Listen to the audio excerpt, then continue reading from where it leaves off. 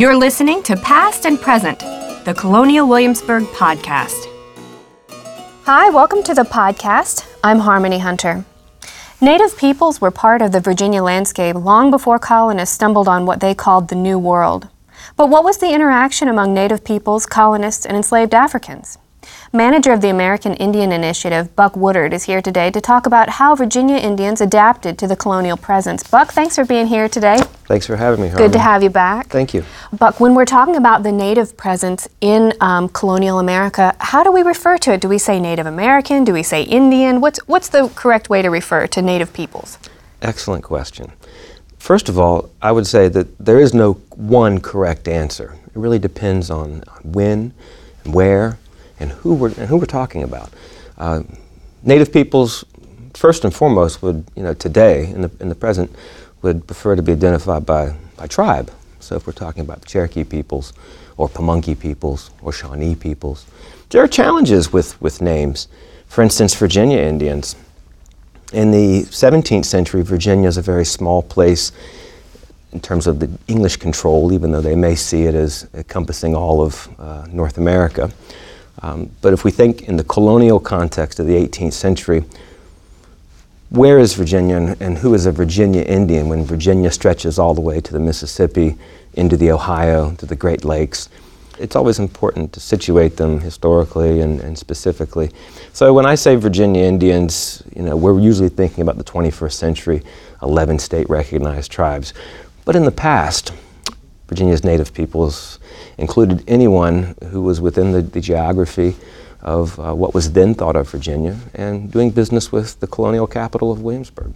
Well, let's start off on the right foot then and start by talking about what specific tribes would have been represented in the area that we today call Virginia, where Jamestown colonists landed, where Williamsburg was later founded. What specific groups would have been represented here? Well, on the coast we have Algonquian speakers.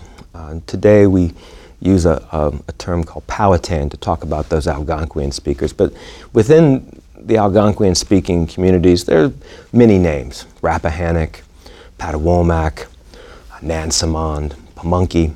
So those are names used to identify specific communities. But they're Algonquian speakers. They're all under the same language family. To the west, south a bit, there's Iroquoian-speaking peoples: Nottaways, Meharans, Tuscarora. Farther west into the Piedmont, we have Siouan-speaking communities. These would be the Saponi or the Tutelo or the Monacan. And then towards the mountains, we encounter the Cherokee peoples, who are also Iroquoian speakers of a very distant branch of the family. And likely, when we get past the mountains, we could keep going all the way to the Mississippis. But there's folks that are speaking Algonquian languages like the Shawnee. So at the time of Jamestown, though, we tend to think of this tidewater area as Virginia. And as the frontier moves west, English-speaking people encountered new indigenous groups. So there's a real diversity of presence here. It seems like there's almost a tendency when we think about the history of Native peoples in this colonial period that we think of them as a monoglot, that we think of them as just one presence. As you try to bring the diversity of that presence and the complexity of those stories to the history that we tell here in Williamsburg, how do you try to begin to bring that out and talk to people about the real complexity of this story and of this presence? Well, we try to use language as one way in to demonstrate that there's diversity within Indian country. Just as there's English speakers and Spanish speakers and French speakers and Dutch speakers, in Virginia, the colonial Virginia, we have communities that speak a version of Iroquoian who are Cherokee. We also have Iroquoian speakers who are Mohawk, Seneca, Nottoway. We have Algonquian speakers that are Shawnee and Algonquian speakers that are Pamunkey.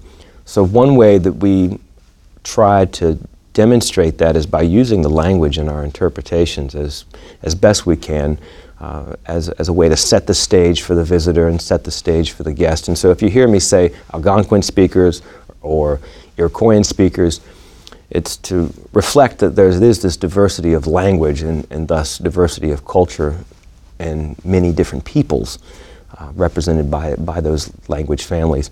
And even within one language family, there's different tribal communities. So over the course of the last few years, as we've tried to develop the interpretation for Colonial Williamsburg, we've selected stories that try to reflect different peoples within Indian country. So we have a Shawnee narrative, and they're Algonquin peoples from the Ohio. We have a Cherokee storyline. Those are folks from the mountains of Virginia and Carolina who are Iroquoian speakers. We do business with the Pamunkey, who are just 25 miles from Williamsburg, Powhatan peoples, Algonquian speakers in the 17th century. So I think that's one way into diversity, is to think about language.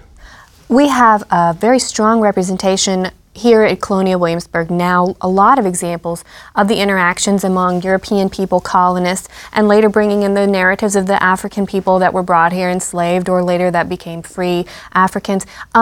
How do we begin to bring in the stories of the native people who were also here, and the interactions that happened, what was typical?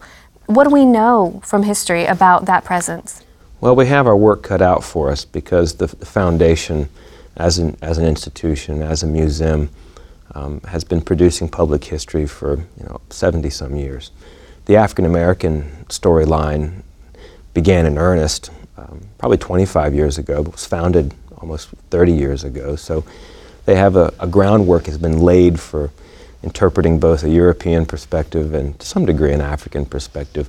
So we're somewhat latecomers to this storyline, and trying to insert the native narrative into a story that's already been constructed by Virginians and by Americans. It's a little challenging. It's a form of decolonization. It's a form of reversing understandings of how America was formed and how Virginia was formed, and what peoples made up the past. But it's not impossible. Are you able to find stories of specific individuals? Does the historic record provide you with a lot of material to be able to recreate some of those narratives of specific individuals? It's an exciting opportunity to really try to put back together bits of evidence that we have for Native peoples in the 18th century. There are records. One just has to know where to look, what to look for. When Colonial Williamsburg as an institution came together as a museum, many records were collected in Europe, different parts of the United States, and brought to, say, the Rockefeller Library here and our archives. But the researchers had attention for colonial Virginians, white Virginians, mostly male.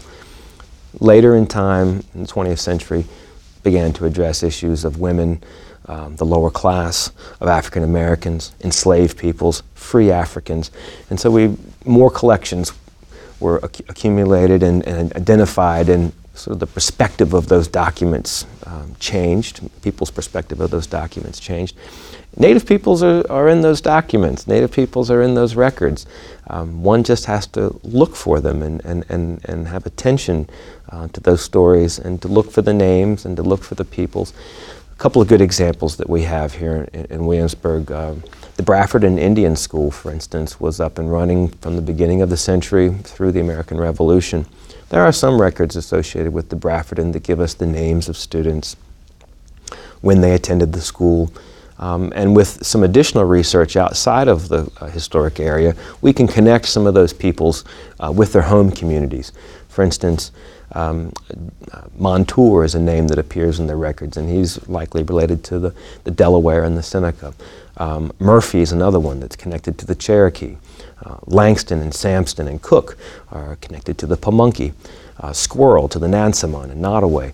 So through some of the anglicized and English names of the Indians who lived in town, we can begin to look for them in other inventories and records, and try to put together a story of what their life might have been like.